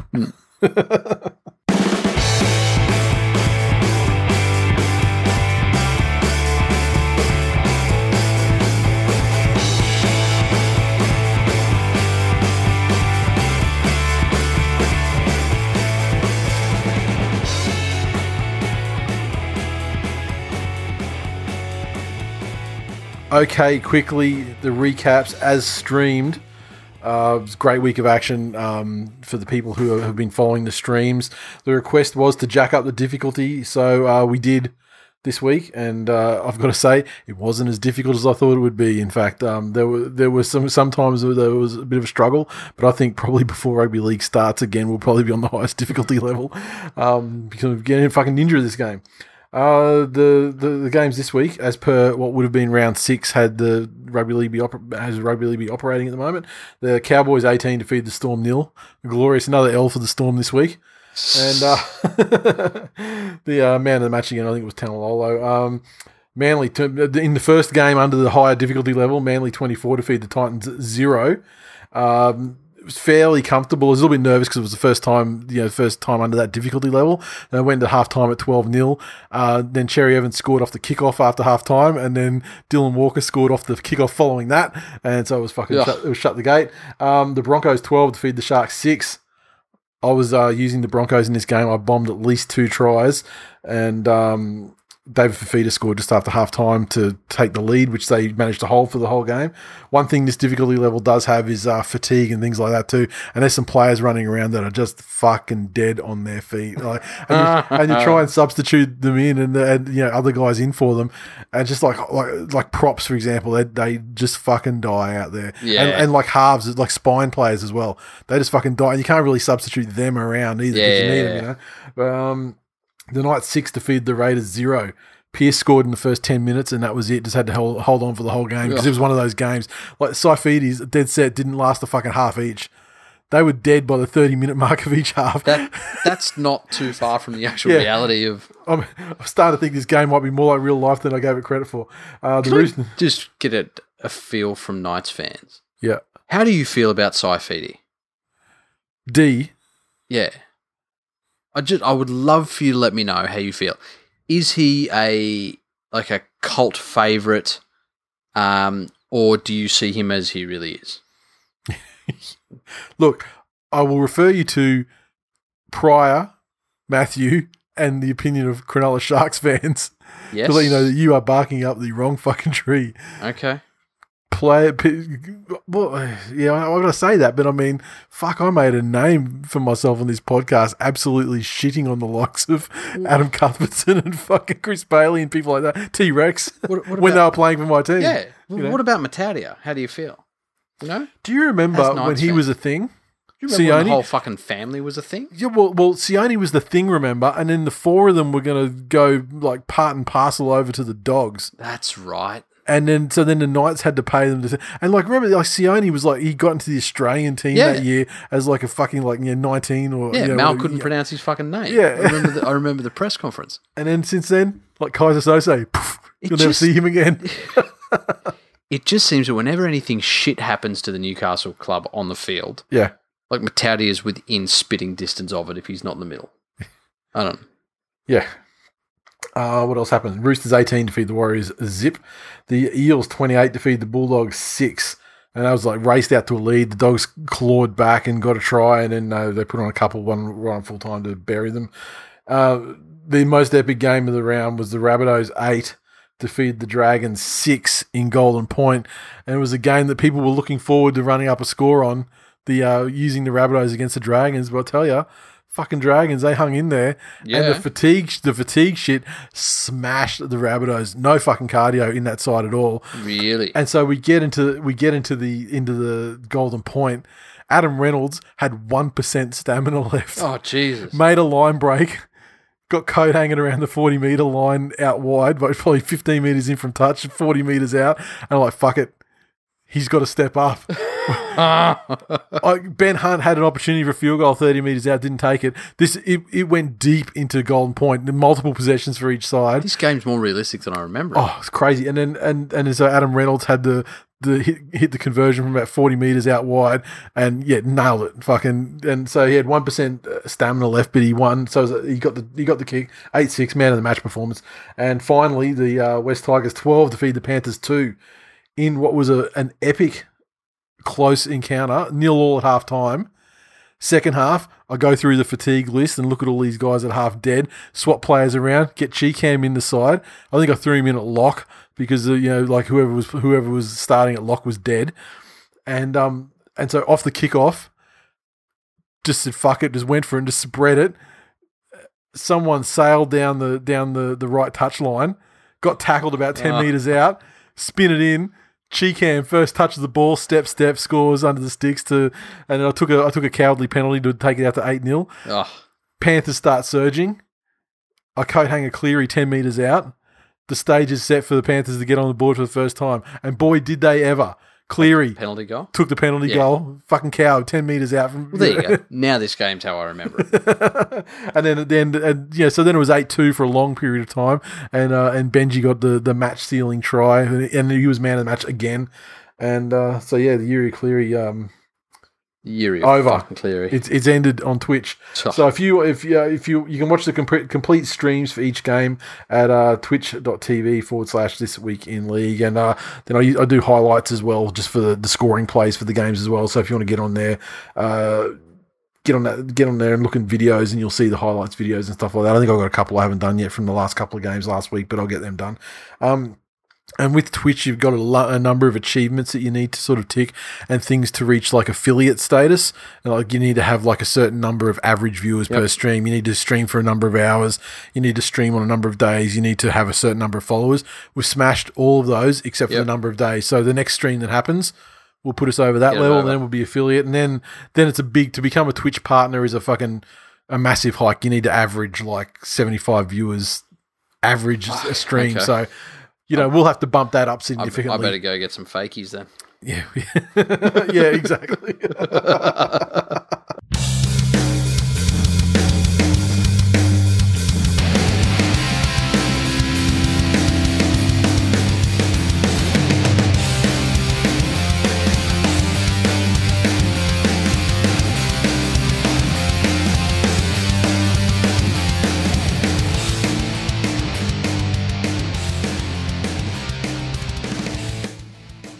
Right, mailbag for this week. Where's all my mailbag shit? Oh, there it is. There. Just want to make sure I've got it all. Fucking the way this fucking this budget version of Word that I'm using lays things out sometimes is fucking infuriating. In terms of when you put images in there like screenshots and stuff, it just fucking throws them all over the fucking place. The first thing though that I have to mention is our man Chewy. He went through the Twitch results over the last couple of weeks. Chewy, he's done it. He put the scores as best he could. I don't think you could put exact margins in. I think you had to choose from like 6-12 or 8-14, that sort of thing. So the margins aren't 100% what they should be for accuracy. However, he's good, certainly in terms of the 2 points each round, and the margins are close. So at the moment, as I scroll down to it, based on that, the current table stands, if games were continuing as per the streams, the Rabbitohs on top of the table. Jesus. Tied at the top of them as well. There's no undefeated sides at this point. Mm-hmm. The Rabbitohs have one loss and on top of the table. Tied with the Cowboys, also with only one loss at this point. So hang on, how many points are they in total? So they've got 10 on the table. So 5 wins, 10 points. So this is taking into account the actual 2 games that happened. Yes, this is the table that existed after 2 rounds plus what's happened since on Twitch. Good work. So Manly also tied on top there with 10. Then we go back to the Eels on 8, Knights on 8, Panthers on 8, Tigers on 8, and then we go back again to Broncos on 6. In the 8 on for and against, Storm on 6, Titans on 6, Raiders, Roosters, and Warriors on 4, Dragons 2, Bulldogs 2, and without a single solitary point this season, the Sharkies. Stone motherless fucking last. Fucking spooners. Spooner position after 6 rounds of action and with no competition points to show for it. As they fucking deserve. Okay, what else we got here in the mailbag? Sagar says, do you think the NRL should introduce a player sit-out and 5-minute sin bin system for time wasting? For example, if a player or team continuously waste time, like they hold up play so they can stretch or other things that waste time and not let the game flow, if they do that multiple times, then the player or the team should be penalised with a player sit-out or a 5-minute sin bin. Do you think it'll work, or will it just waste more time? Yeah, I like the crux of what you're getting at. Yep. I'd love for referees to fuck off with time wasting. Yep. And to have an almost ruthless mentality in which they warn, and it doesn't even have to be a captain. Yep. Look, I suppose it should be. Warn them and then blow the whistle. And you don't need to sit players down or anything like that. I think just losing possession in the game at its current penalty state, straight. Yeah, that's it. And you will find that as with what happened with the punching. Yep. When they enforce it and there's a threat and that threat is carried through. Yep. I mean, with the punching, it's the sin binning is the option. Yeah. But it stops fucking pretty much immediately, and when it doesn't. I remember Mitch Allgood, punch Matai in the head, boom, gone. Yeah. The fucking Curtis Scott and Dylan Walker, gone. Yep. Like, that just happens straight away. Yeah.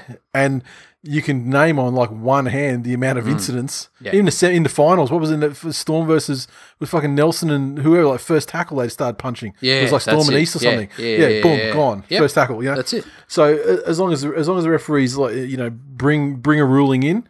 And then they're prepared to ruthlessly enforce it, then fuck yeah, I think it'll work. And again, it's just whether they do. Not to get into another fucking rant about what absolute fucking shit cunts Fox Media and Channel 9 are, but if you cast your mind back to the beginning of last year, when there was a clampdown on being offside of all things. Yeah. And I heard referees say things that were fucking music to my ears, especially to teams like the Storm. Yep.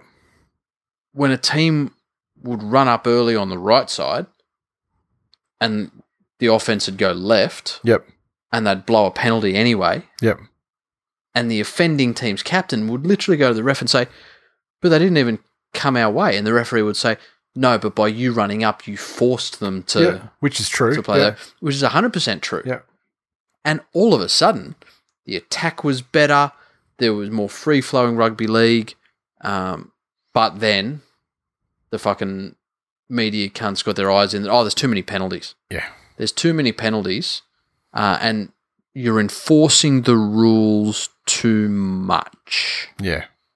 Which is fucking hilarious when you hear it said out loud. Yeah, so... yep. But yeah, look, if it could only be a benefit to waste less time. Yep. Chris said, why do we love a game that treats us so poorly? Why do we think it will change when it disappoints us so much? Don't be so negative, man. It's not the end of the world yet. It's a fucking Yuri of Cleary. Smarten up, you ISO cunt. Look, it's just... I'll give you a pass because because you're the inventor of that fucking godforsaken hashtag.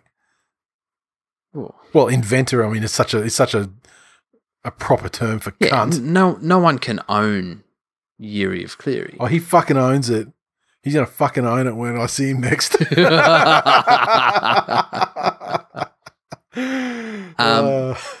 Which would have been like next week or Magic Weekend. Yeah, that's rough. It's just reminding me, triggering me all over again. It's a terrible thing when you're passionate about something to the extent that it is a significant aspect of your life, and you feel that things should happen for the best interest of this thing you love, and those things don't happen. But I would say to you, take a step back. The game's still there. And like we were saying before, in the last TV rights deal, the game itself didn't really change. The example I just gave you, we had those few weeks where they were adjudicating the rules perfectly, and then it went back. Realistically, though, the game itself didn't really change. St. George choke, Tigers come 9th. What else do you need? Exactly. Really. As long as those two things keep happening, I mean, the game of rugby league will be strong. Exactly. Spot on. You don't need to Put it this way. Involve yourself in the intricacies and nuances of the business around the game. Yeah. Social media kind of demands you do. But you don't have to fucking subscribe to that. No, social media doesn't. Social media just fucking makes everybody an expert on fucking everything. Right. This is true. And I'd had this big fucking argument with somebody about a different issue. Yeah. And they got fairly heated because they thought I was being politically incorrect. It was an American, and it was about shit going on in America at the moment. Yeah. And my standpoint has been, and I can't see it changing, that everyone's entitled to an opinion. However, not all opinions are worth the same on different things. And so the opinions of most people on things related to the business aspect is worth fuck all. Correct. The opinions, and I say this with all due respect for your household, but the opinions of accountants on strategic decisions is worth fuck all. Accountants are there for, they're really good at tax and structure and those sorts of things, but about forward-thinking strategy, that's not their forte. So even just within that little fucking financial world, all opinions aren't worth the same. Correct. So, look at social media and fucking laugh at them all smoking their crack pipe, and then just wait. They're not smart. They're not. They're fucking. They're removing their e-ribs and sucking their e-penises. That's true. Wait for fucking Cleary to lift the trophy at the end of the year, and everything will be fine. Because it's happening, baby. It's highly unlikely. So let's fast forward in time to the likely scenario. You don't have to agree with me. It's just the point of the scenario. I mean, it is. I mean, like you said, some opinions aren't worth as much, and yours on this matter is not. But the likely scenario happens that the Panthers don't reach the grand final. Well, you know what? I'll be generous. They do, but they lose. At what point is that? Is it the full-time hooter blows, and then you go, okay, all right, it wasn't the year of Cleary after all. Oh, 100%. Next year might be the year of Cleary. No. What do you? No. When does the year of Cleary die? Each year is the year of Cleary.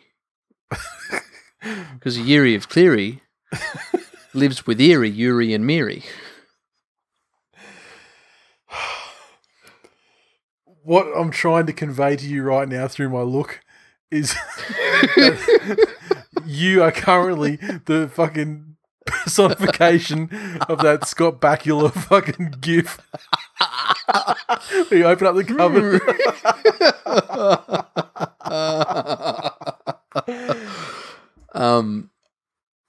I mean, I'm surprised there's not an ambulance fucking coming right now. Like, this time tomorrow, someone's going to be listening to this show and they're like, "Holy fuck, that motherfucker's stroking out." Why didn't Nate call an ambulance? It's so obvious. That's obvious, and because the year of Cleary, you deserve to die if you fucking push that narrative. Well, he's the reason the season's restarted. Okay, how so? Because he will obviously need to lead New South Wales to their 3-0 victory over Queensland, and so for that to happen, the season needs to restart. So the only reason Volandis is entertaining getting the season back up and running is because it's the year of Cleary.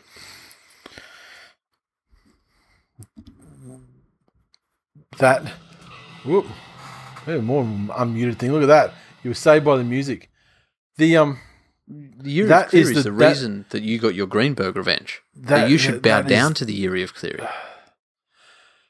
Look, the only possible catalyst for the whole Greenberg thing, and I will concede that it is the Yuri of Cleary if this is proven to be true, is if that fucking chinful cunt has gone to Wuhan and eaten fucking bats in the off season.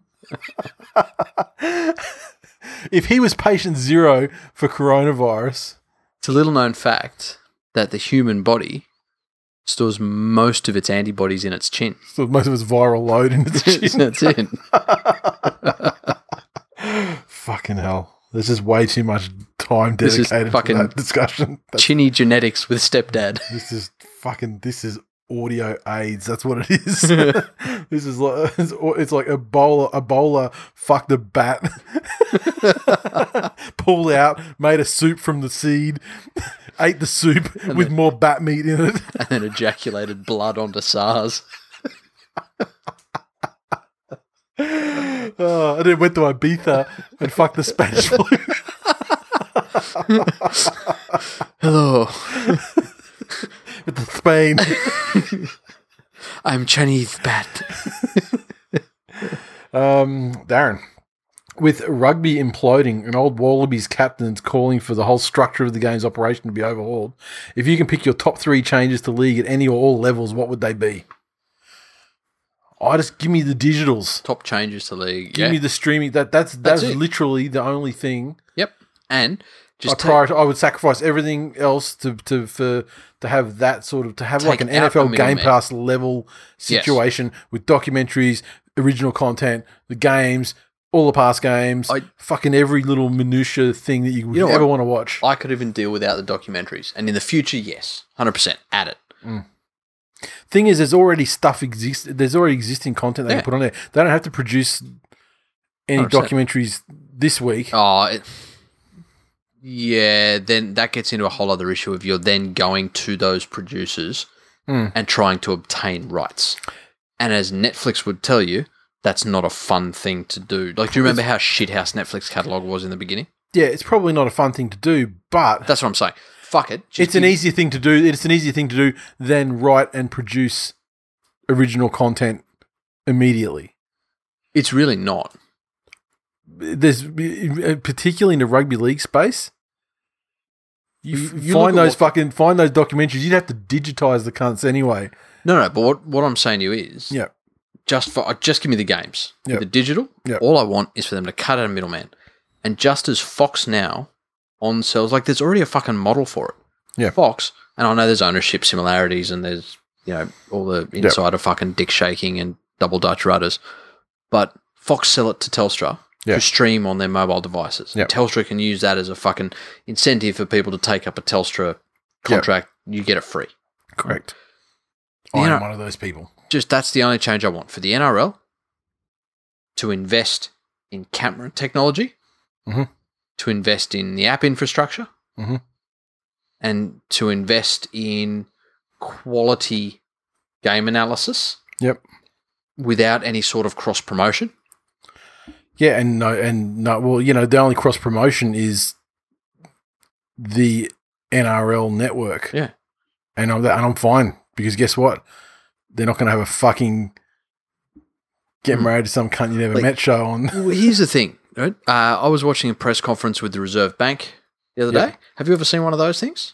No. Well, I mean, I've flicked from them very quickly. Like, yeah, okay. It's not compelling. I'll read the highlights later, thanks. They are very dry and an acquired taste. But you know how they work? They're in the fucking press conference and the people that are giving the press conference speak and then a voice comes over a fucking PA system that says, the next question is from Cha-Cha-Cha at this publication. Yeah. And that person's given a microphone and their question comes over the fucking PA. Yep. And you can hear everything. Wouldn't it be nice if the NRL just invested in that? That alone. Yeah. Give me the digital, sell it to Nine, sell it to Fox. Their current model has shown that people will make a choice in how they watch it. And that's what Nine's shitty about. Yeah, that's people right. are choosing because when they to have the watch Fox. choice, when given a choice, they choose not to watch their coverage. Nine. Yeah, exactly. And instead of changing and getting better, they're asking for more games. Yep, exactly. Oh, and so I just thought of something else. Yeah, like that the press conference thing it's a small thing, but I agree with you as well on that. The other thing is, of course, kick outs out again. Yes, 100%. I forgot about that entirely, and I actually feel bad because that'd probably be actually ahead of the network. And the other thing I would like is to have constant video referees. That's enough so they can be running on delays with the game. As in, one might be 5 seconds behind, but then when they spot something, the other one takes over, and make it okay for the referees to be corrected. Yep. Change the fucking culture. Yep. And that's a bigger change and a more difficult one, I think, just because the nature of the sport, just the like what the sport is, the way it's it's a free flowing game that doesn't really stop unless one of these predetermined stops in play. Yep, that's it. But then when it's very easy to be completely accurate in like an American football situation where a play happens and it stops, and there's 40 seconds in which a penalty can be adjudicated or something before the next play has to run. Yeah. So makes it easy for them to have. I'd love that kind of accuracy and because they try and remove subjectivity. Every postseason when something happens that somehow gets around the lockdown rules that they have, they'll try and figure out a way to. And that's the other one, to have segmented contracts for players. Have the same salary cap, but then to say you can sign people and this is your guaranteed segment, and every other part of it is performance-based or don't rape-based or don't fucking get done with drugs on you based, don't chomp clits-based. Permanent injury kills your career off immediately. That's it. And, we will cover you with insurance. We'll have enough insurance. Yep. Or we will show you how to get sufficient insurance. Yep. So that if you fucking snap your leg and you can't play, you get paid. Yep. I think that would smarten a lot of cunts up real quick. Yeah. That's more out of that question than I thought we'd get, to be honest. Clevo, out of 10, how good will be watching rugby league at a beer garden in the sun at 8 p.m. at night in late November like the old Wacker test? Fuck. How fucking good. How good. Very, very good. Once the season's up and running again, my next priority is when are they going to open the borders up again? When's the grand final going to be under this new system? When will we be able to get flights organised? And can we have a grand final thing this year? I might finally get my grand final bus. Maybe. If it's the only way to get across the fucking border. Yeah. It may be. Nathan said, what's your take on the fact that Bill Gates creates bat flu so he could mass produce vaccines to sell to the masses with mind-controlled drugs as the core ingredient of the suggested vaccine? Jesus fucking Christ. There's a lot to unpack there. I tell you, you're starting to see these videos, though, and there are people that I used to respect. And I see them sharing these videos because, some doctor fucking something or other, and he's got something to say about, what Bill Gates is doing. And I look at the subject line and think immediately the way it's sort of marketed with the capitalized words in the headline and in the heading and stuff. Yeah. Well, this is fucking bullshit. But because I like this person and have known this person for many years, over a decade, I'm going to Google that doctor and just see who the fuck that cunt is.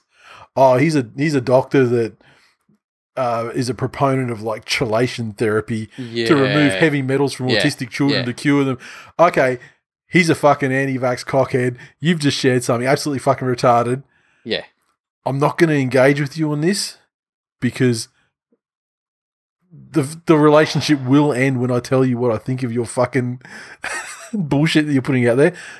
So I'll just put a laughing emote on it. And then we'll see what you fucking say. And then it's funny because then all of the common friends, like a bunch of troll ass friends that know these people as well, who are also like very anti-religion and anti-vaxxers, and and so then they all start throwing them on there, the laughing emotes on there, but some of them can't keep their mouth shut and they're just like going, Yeah. Yeah. Yeah, and you know the other one that disappointed me? That fucking tennis player, Djokovic. Fuck that dude. He's written off. Anti-vaxxer. Yeah. Declared. Yeah. Declared anti-vaxxer. Oh, was that already known? No. I only found out the other day So when the tweet or whatever he said. Yeah. Oh, I heard it. I was listening to like 3 days ago. 3 days ago, probably 2 days ago max. Yep. Yeah. It was only like literally just happened. Before then, I don't think he'd expressed any opinions, or certainly nothing to gain public traction like these ones did. I'm not a massive tennis follower, but just for the fact for someone that's that well versed in, you would assume, sports science. You would think so because he's had his fucking injuries. Yeah, but even to have this, like, what a fucking failing of the sports scientists around him to be like, fucking dude, what, you're going to listen to me on everything else, but for some reason my opinion, anyway, fuck him. And we'll fucking wheedle him too. Yeah. There's no vaccine for a fucking crowbar cunt. It does my head, and it's just incredible how this fucking that'd be a great parallel line has been drawn to like the 5G thing and the corona, like, and how something like it's like when the flat Earth thing fucking couple of years ago when it first surfaced in a big way. Yep. Like, it is so fucking nonsensical that it could not possibly take hold anywhere, but then it does. Yeah. And so, honestly, nothing fucking surprises me at all in terms of which crackpot theory takes root and actually develops a following. Like fucking Covey and the fucking 5Gs. Like this Bill Gates is doing this. Considering, like, you know, you say what you will about Bill Gates and perhaps his business practices and things like that back in the day. Motherfuckers, philanthropist times probably the biggest financial philanthropist in the history of the fucking world. And there is a school of thought, or there is a thought exercise that gets you to the fact that he is actually the best thing to happen to humanity, in that they're now attempting, is it malaria he's trying to get rid of? Like, I know he's basically cured AIDS. Yeah. I thought it was malaria he was getting onto next. That is a big one. Like, that's like, it's nothing that we really have to confront in our lives, but like, you know, more people have died of malaria in the history of the human race than anything else. Yeah. And from all reports, I know some people that have it, and like, it's kind of a thing. Yeah, like, and you know, he has nothing to do with Microsoft now. No, which probably not for years and years. Which probably explains their fucking dubious hiring practices of fucking turncoat employees that can so quickly fucking turn their back on an entire community. And you know that it's a fucking conscious decision because you have an example of an exact genetic copy who is fucking staunch as fuck. So basically, fuck you, Microsoft. I hope you go the way of Virgin. Apple for life. It's funny. I saw a tweet, not a tweet. I saw on Twitter a quote from Richard Branson from 2009, I believe it was, talking about British Airways. And it's basically like, government should not prop these eyes up. We need to step back and let these poorly run companies die. He didn't. He gave a fair old swipe at the Australian government. Recently, because they wouldn't bail him out? Okay. I didn't see it. And again, it's, if you work for Virgin, don't at me. It's very fucking sad. And I felt, and especially the air waitresses, like, I felt like they were a higher class at Virgin than they are at Jetstar and so on. Yeah. Qantas was full of people's mums. Yeah. And like, and look, I'm not a hater. Like early teenagers' mums. Yeah. Like, where they're just fucking angry at life and they're just waiting for that thing to leave the house. So you're just getting attitude from them. And you got to move your elbow when they walk past you in the aisles. Yeah. Well, because, otherwise you'll get fucking tonyered. Like, yeah, that's it. They'll push that fucking cart. They don't give a shit. Exactly. And those things cleave bone. But the government gave exactly the same amount of money to Qantas as it gave to Virgin, so they can keep flying now. Mm-hmm. They're just not going to bail them out of their fucking debt. Mm-hmm. So, yeah, fucking Richard, pipe down, cunt, or you're in line for a fucking widlering as well. Sell a fucking pedo island or something if you need to increase your cash flow. That's it. Seriously.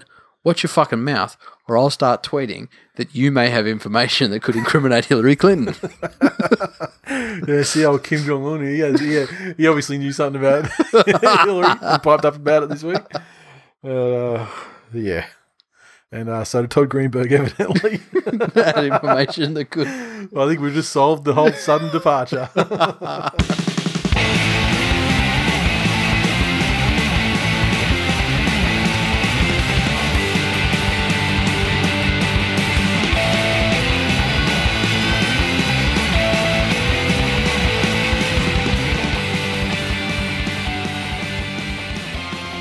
And that's full-time episode 347. Thanks for listening, everyone. As always, interact with us on Twitter. So follow at TWI League. Our Facebook community, hashtag Twill Nation, lives at facebook.com/groups/Twill Nation. Get the fuck in there. We're also on facebook.com/This Week in League. Like, share, all that good shit. Help us out, bros and broettes. And fucking embrace the Yeary of Cleary. Do not embrace that at all. It has been clinically proven that if you embrace the hashtag, it's like an affirmation that everyone working together can have this happening, and it will also have positive benefits in your life where it'll be better than vaccinations. You'll be immune to corona. You'll have so many fucking positive wave functions in your body that you will actually have more energy. And as a man qualified in steppy genetics, I give you that guarantee. Or you can understand that there's probably 6 people on fucking Earth who would dare to use this fucking hashtag and just ignore it, and it will go away. You know you want to. This stepdad pack fucking crapra fucking philosophizing about this bullshit hashtag. Yeah, it's as I said, it's steppy genetics. You can buy one of our fucking wave machines for $15,000. Jaypak Chopra.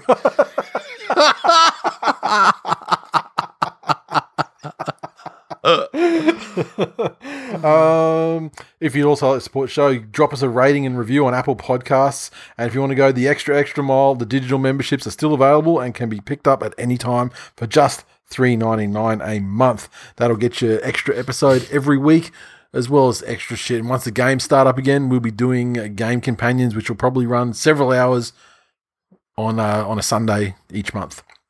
Where are we? Memberships, no change. All the stuff's come in except for the drink bottles. So as soon as they come in, the memberships will go out. A bunch of stuff's already been shipped. People who ordered just hats or just the trust the shirts and things like that. I would say, depending on our lovely partners at Australia Post, I do know that things are a little bit slower than usual due to the corona. I have noticed, even around southeast Queensland, I could usually rely on them, getting there kind of the next day. But that has not been the case the last couple of weeks. So I am starting to see some slowdowns there. But I think that the first Truster shirts are probably pretty much at their destinations. Or if they're not now, it must be very fucking close, because there was a significant number of them in southeast Queensland that I sent out last Thursday, I believe it was. So I'm surprised that I haven't heard yet. But that's it, yeah. So, as soon as we get those bottles, they're coming in from New Zealand. So, they're a little bit affected by the Rona, but I think they said it was probably 3 weeks back when I started getting done. So, of that time, we must be getting to the end of it, or maybe a week left. So, we shall see. What else have I got to cover off here? I think that's about it. Do you have anything else? Nope. Hashtag Geary of Cleary. Hashtag do not fucking do that. And, be part of don't be caught on the wrong side of history. See? Ignore. It's getting into you. Oh, it's getting into me, all right, like fucking bat flu. It's getting into me like a swab. Have you know anyone who's been tested for the Rona? I've seen how they do it. It's kind of a thing, apparently. It's not comfortable. I don't know. There's a certain aspect of the population that's been training for something jamming that far up their nostrils for a long time. Yeah, but despite that, I still feel nervous if I had to get tested. But that's it. That is all for 347. Thanks for listening. I'll see you next week. Later.